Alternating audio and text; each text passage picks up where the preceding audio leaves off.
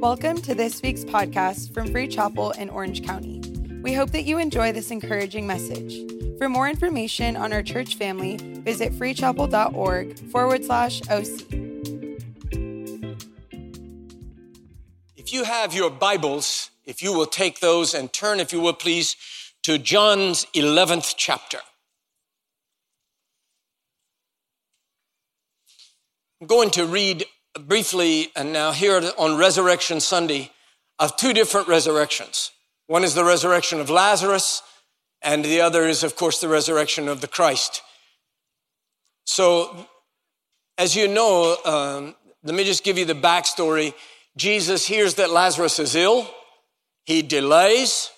Lazarus dies, and he is 4 days in the grave by the time Jesus arrives. And now Martha, one of Lazarus' sisters, comes out to meet Jesus, and that's where the encounter begins. I'm going to begin reading in the 11th chapter of John, the 20th verse. Then Martha, as soon as she heard that Jesus was coming, went to meet Jesus, but Mary was sat still in the house. Then said Martha unto Jesus, Lord, if thou hadst been here, my brother had not died. But I know that even now, whatsoever thou wilt ask of God, God will give it to thee. And Jesus saith unto her, thy brother shall rise again. And Martha said unto him, I know that he shall rise again in the resurrection at the last day. Jesus saith unto her, I am the resurrection and the life. He that believeth in me, though he were dead, yet shall he live. And whosoever liveth and believeth in me shall never die. Believest thou this? Now turn back to the gospel as Luke records it, the 24th chapter. And now we are dealing with the resurrection of the Christ. I want to read the first 8 verses of the 24th chapter. Now upon the first day of the week, very early in the morning, that is this group of women who were coming after the crucifixion to prepare the body, they didn't have time to prepare the body for burial because according to Jewish law, the body has to be buried before sundown.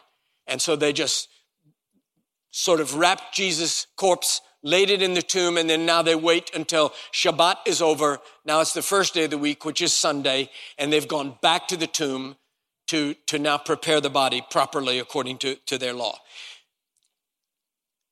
Let me just begin again. Now, upon the first day of the week, very early in the morning, these women, came unto the sepulchre, bringing the spices which they had prepared, and certain others with them. And they found the stone rolled away from the sepulchre. And they entered in and found not the body of the Lord Jesus. And it came to pass, as they were much perplexed thereabout, behold, 2 men stood by them in shining garments. So we must assume they are angels. 2 men stood by them in shining garments. And as they were afraid and bowed down their faces to the earth, these men said unto the women, why seek ye the living among the dead? He is not here, but is risen. Remember how he spoke unto you when he was yet in Galilee, saying, and now these 2 angels quote Jesus. The Son of Man must be delivered into the hands of sinful men, and be crucified, and the third day rise again. And they remembered his words. If you will, place your hand on your Bible and let's pray together. Vamos a orar. Padre bendito celestial, te damos gracias por tu presencia con nosotros en esta mañana, porque te necesitamos mucho. Te glorificamos. Gracias por tu amor precioso. Ayúdame, por favor. Lléname con tu Espíritu Santo y úsame a su gloria si es posible. Y por favor, glorifica tu nombre en este mensaje. Lord, we praise you. We worship you. We thank you for your presence with us and in us. We pray now that you would brush aside every barrier to divine communication. Linguistic, cultural, generational. Rush in over the threshold of our souls and speak to us by your might in the inner person, that when we leave here today, we will say one to another, surely the Lord has spoken unto us. In Jesus' mighty name, the strong Son of God, amen. Amen and amen. I've spent more than 50 years studying the discipline of communication. I'm fascinated by it. What makes it work? When it works, why does it work? When it fails, what went wrong? In writing and reading books and radio, television, mass media, in linguistics, in preaching and teaching. What is the secret of communication? I know that you're thinking to yourselves, if he spent 50 years studying communication, it seems like he'd be better at it. But you don't know how bad I might have been. We're one to boil the discipline of communication for 1,000 years. I'm convinced that the crème d'essence that would rise to the top would actually be only 4 things. The right message to the right party in the right way at the right time. The right message to the right party in the right way at the right time. If you get any of those 4 variables wrong, it can all go wrong, really fast. You may think that you are transmitting clearly, but the message that you transmit may not be the message that's received. And the reaction may not be the one you thought you were going to get. Every married man in the room knows exactly what I'm talking about right now. I heard about a married couple in Vancouver. They were going down to San Diego for vacation. At the last minute, the wife had to stay behind for a meeting at her place of work. So the husband went on to San Diego. And when he checked in his room, he decided to email her at her work, but he realized he didn't have her work email in his contacts. But he thought he could remember it or come close, so he just sent it. How many of you know with email, close is like no good? So she didn't receive the email. It went instead to an elderly woman, the recently widowed wife of a Pentecostal minister. The man had just died the previous week. She got this email, and when it came up on her computer, she just fainted. Her grown children came in and found her body unconscious in the floor, and this message was on the screen. Dearest wife, just got checked in. I'm awaiting your arrival tomorrow. P.S. Sure is hot down here.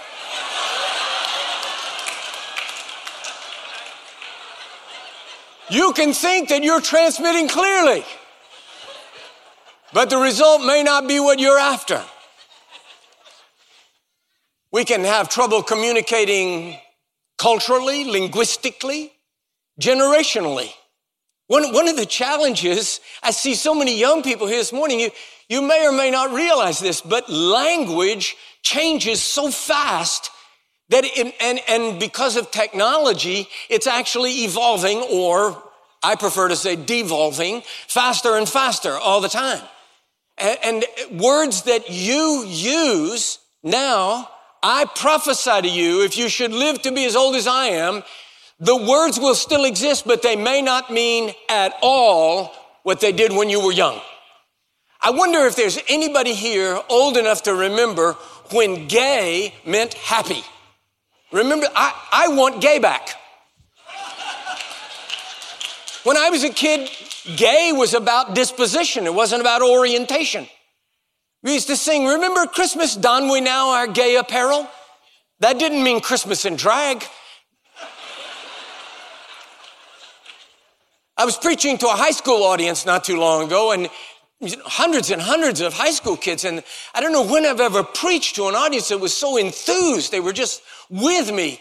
And afterward, I was talking to a group of boys up front, and they said, wow, that was great. The first boy said, Dr. Mark, you are one bad preacher. In my lifetime, bad has come to mean good. The second boy said, you are not just a bad preacher. He said, you're the baddest preacher I've ever heard. Baddest is not even a word in the English language.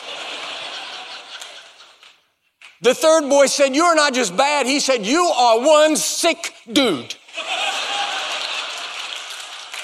One can only sense my level of personal affirmation.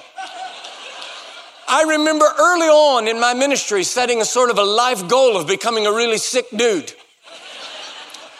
The fourth boy was not content with these low altitude compliments. He said, you are not bad. You are not sick. He said, you are the OG of crunk. I have no clue. I was so confused by it. I teach the National Institute of Christian Leadership, and some years ago, a young man came through who now pastors a hip-hop church, whatever that is. And so I decided that if anybody would know what the OG of crunk was, it would be Tommy. I called him. And I said, Tommy, if somebody told me I was the OG of crunk, what would that mean? Oh, he said, OG means the original gangster. So I said, he told me I'm the original gangster of crunk? He said, that's right. I said, no, Tommy, you see, what I'm trying to get at here is what does it mean? Oh, he said, I'm sorry.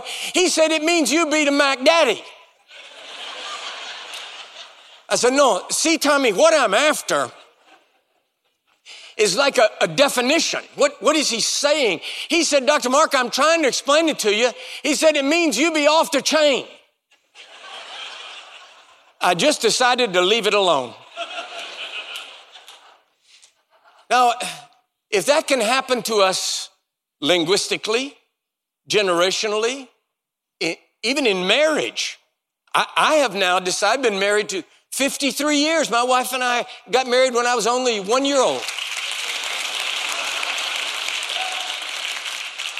And I now have decided that we don't even speak the same, men and women don't speak the same language. They use the same words. They, male and female are not just genders, they're different languages. So marriage is a cross-cultural, interlinguistic missionary experience. If that is true of us, what is God's challenge in communication? Now, I know what you're thinking. God has no challenges. Yes, he does.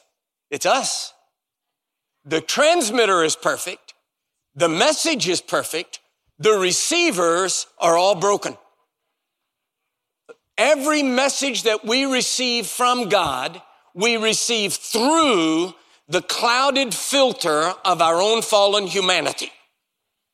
God is trying to constantly communicate with us and has been since the creation, and every message we receive has to be pushed through that filter of the fact that we don't speak God's native language.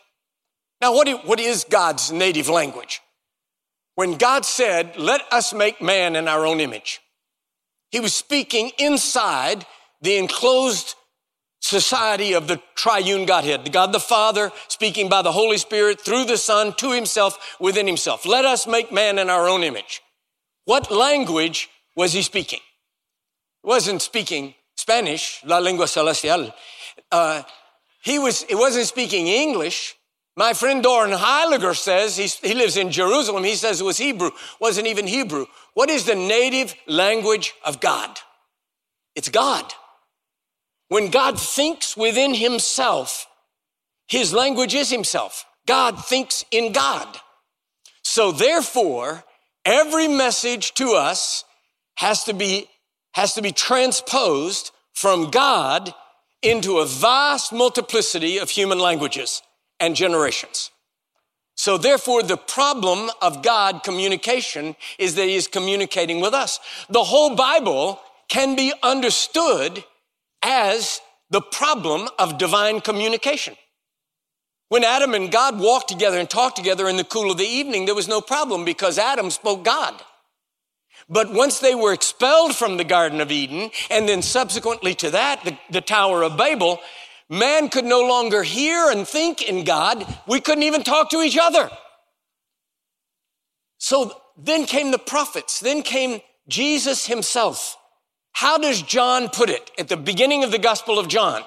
In the beginning was the Word, and the Word was with God, and the Word was God, and the Word became flesh and dwelt among us.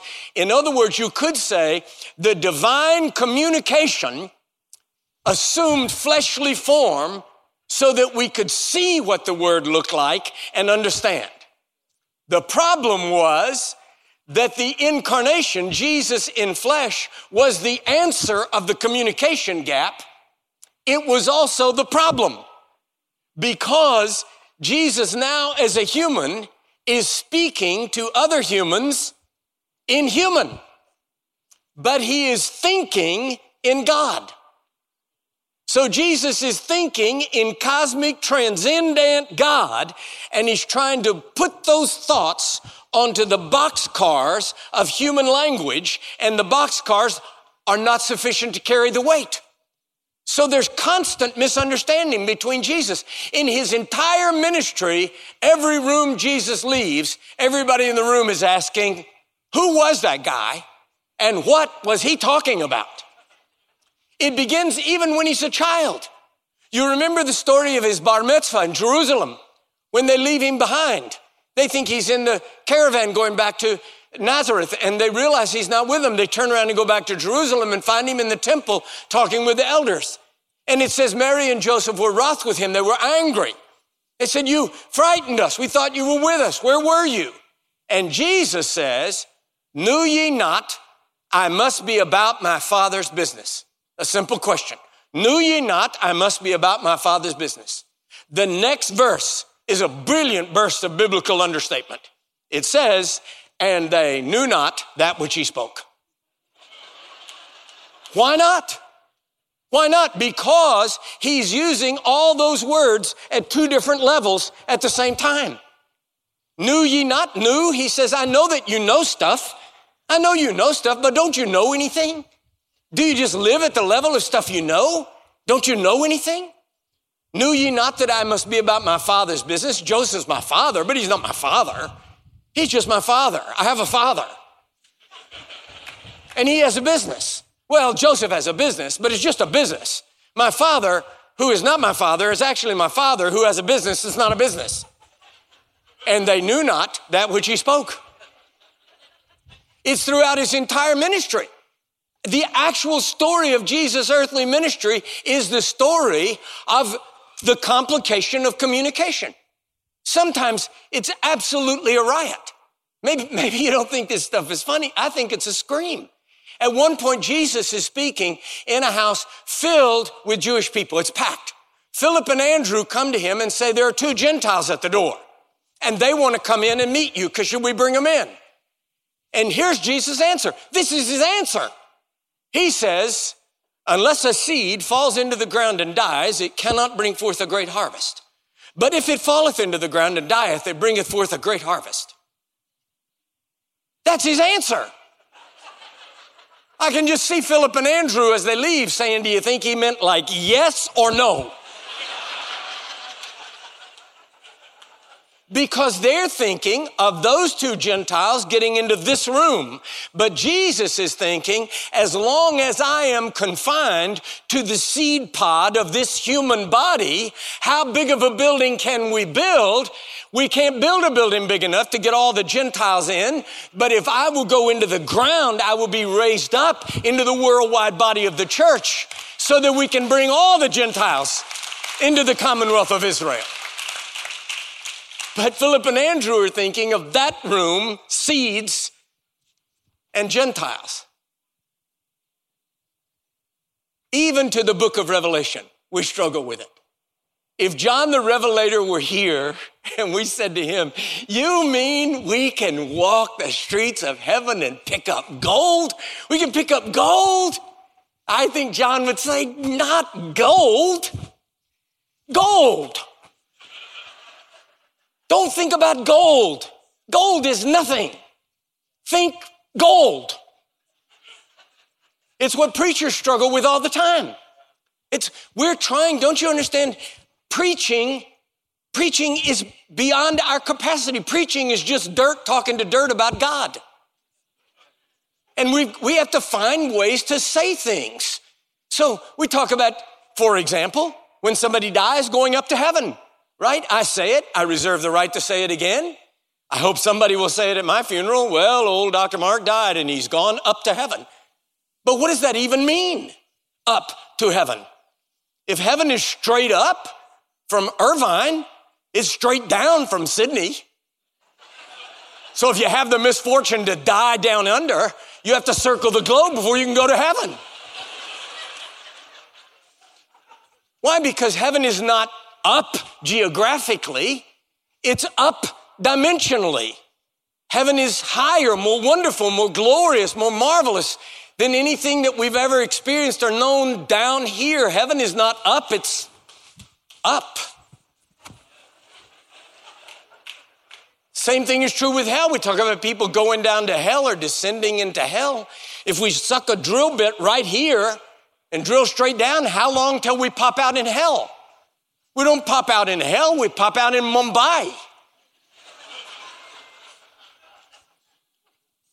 So we're trying to communicate things that defy the capacity of human words to communicate them.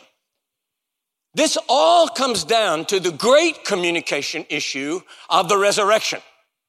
What is the resurrection communicating to us? Certainly, Jesus' personal conquest over death. Yes, Jesus has defeated death. The grave could not hold him. We celebrate that. That is the essence of the historical Sunday that we call Easter Sunday. But is that the full message?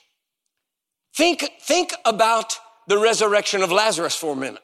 When Jesus arrives late, Martha's angry with him. You can hear it in her voice. She says, if you had gotten here on time, my brother would still be alive. Then she's going to put the B on him. She says, however, since you came late, even now, I know if you ask God, God would do what you want. And Jesus says, do you believe your brother will rise again?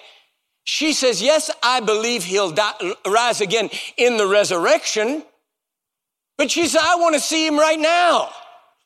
I want him right now. I believe he'll rise again in the resurrection. Listen to what Jesus says. I am the resurrection. I am the resurrection. I am the resurrection and the life.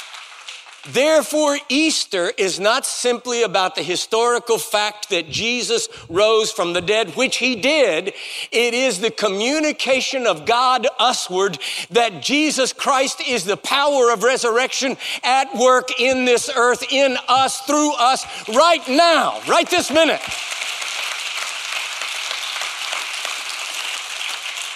Look, I spent 16 years as the president of 2 different universities, and you spend your life surrounded by young people. I love the little brats. No, I mean our beloved students. I love them, but young people all think they're bulletproof. They not only think they're going to live forever, they think they're going to live forever young. They look at old dudes like me and say, my God, what happened to him? It doesn't dawn on them. How old are you, son? How old? 29. Perfect. Look right up here, sport. It's Easter Sunday. All over the world, preachers are preaching good news, good news. I've come to you with really bad news. I am your future.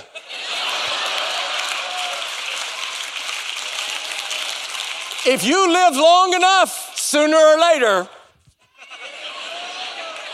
as you are, so once was I.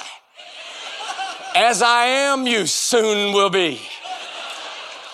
You see, in these human bodies, from the moment we are born, death is at work within us. This is just so hard for young people to believe that death is at work within our bodies. From the moment you're born, you begin to die. But Jesus says, if I am within you, the power of life is also within you.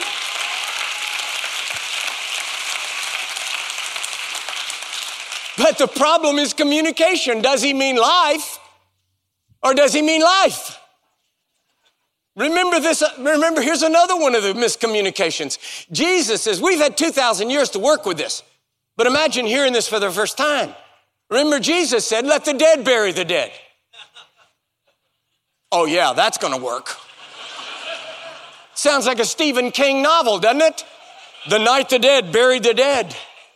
The problem is he's using dead at 2 different levels. He said, look, these people are physically dead. These other people are spiritually dead. Let the dead people bury the dead people.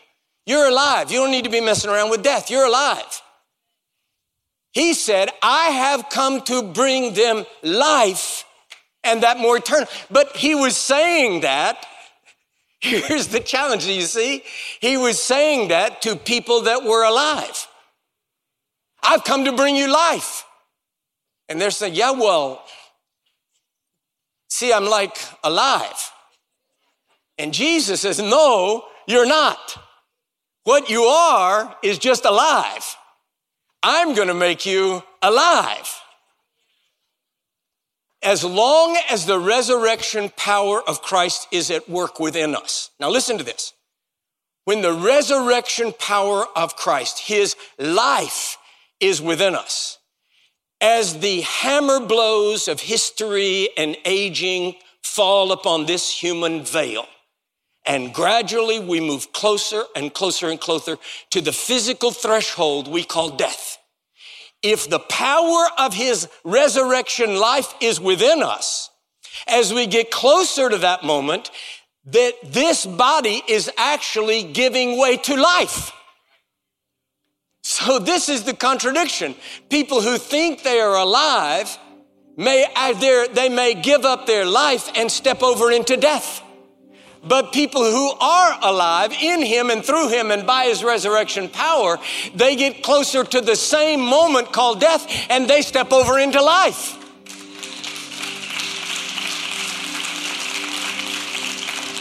I went to pastor my very first church when I was 22 years old. A 22-year-old boy should not be given a driver's license, let alone a church. I knew nothing. I'd never been with anybody who was dying. And there was an old man in my church, Charlie Wheeler, a great man, a Christian, wonderful man. And his passage from life to death was long and strenuous, and it was exhausting his family. And so one night, I just said to his family, go on home. I'll sit with Mr. Charlie all night, and if anything happens, we'll call you. And they went home, and I sat in the room with Charlie in a coma, unconscious, tubes down his nose, and all those things, that go with that, and he's lying there. Suddenly he began to make a strange noise in his throat. I called the night nurse, and I said, I think he's dying. She said, he's dying, Pastor. I'll call the family. And she went out.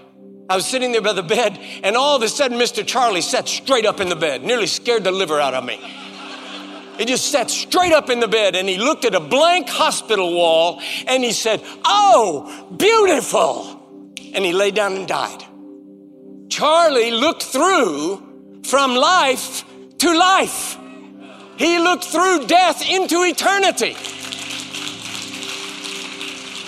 If the power of life within you is greater than the power of death within you, then you have absolutely nothing to fear about the reality that we call human death. Do you see what that means? You see it, don't you? It means that Easter Sunday is simply the Sunday that we celebrate the physical resurrection of Christ. But the message of that is that if you have Christ within you, you also have his life within you.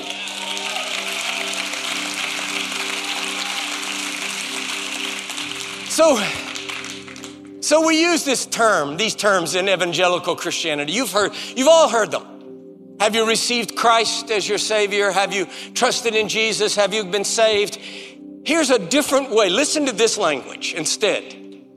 Do you have the life of Christ within you? I have come that they might have life. I've come that they might have life.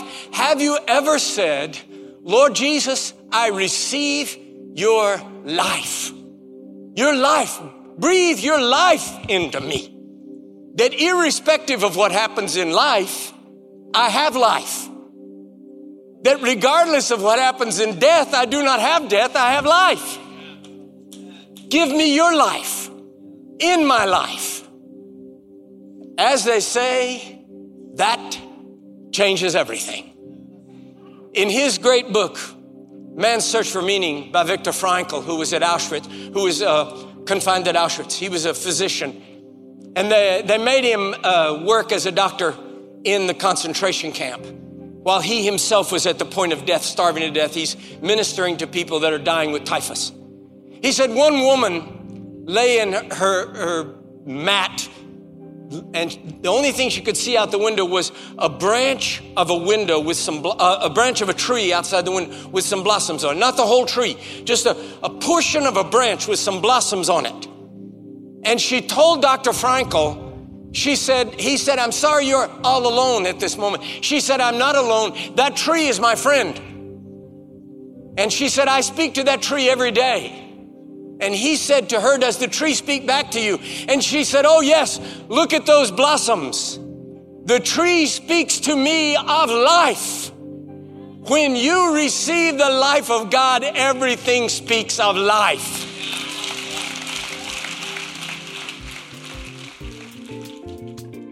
Thank you for listening to this week's podcast. To watch our latest message, be sure to subscribe to our YouTube channel. To stay connected, follow us on Instagram and Facebook at Free Chapel OC.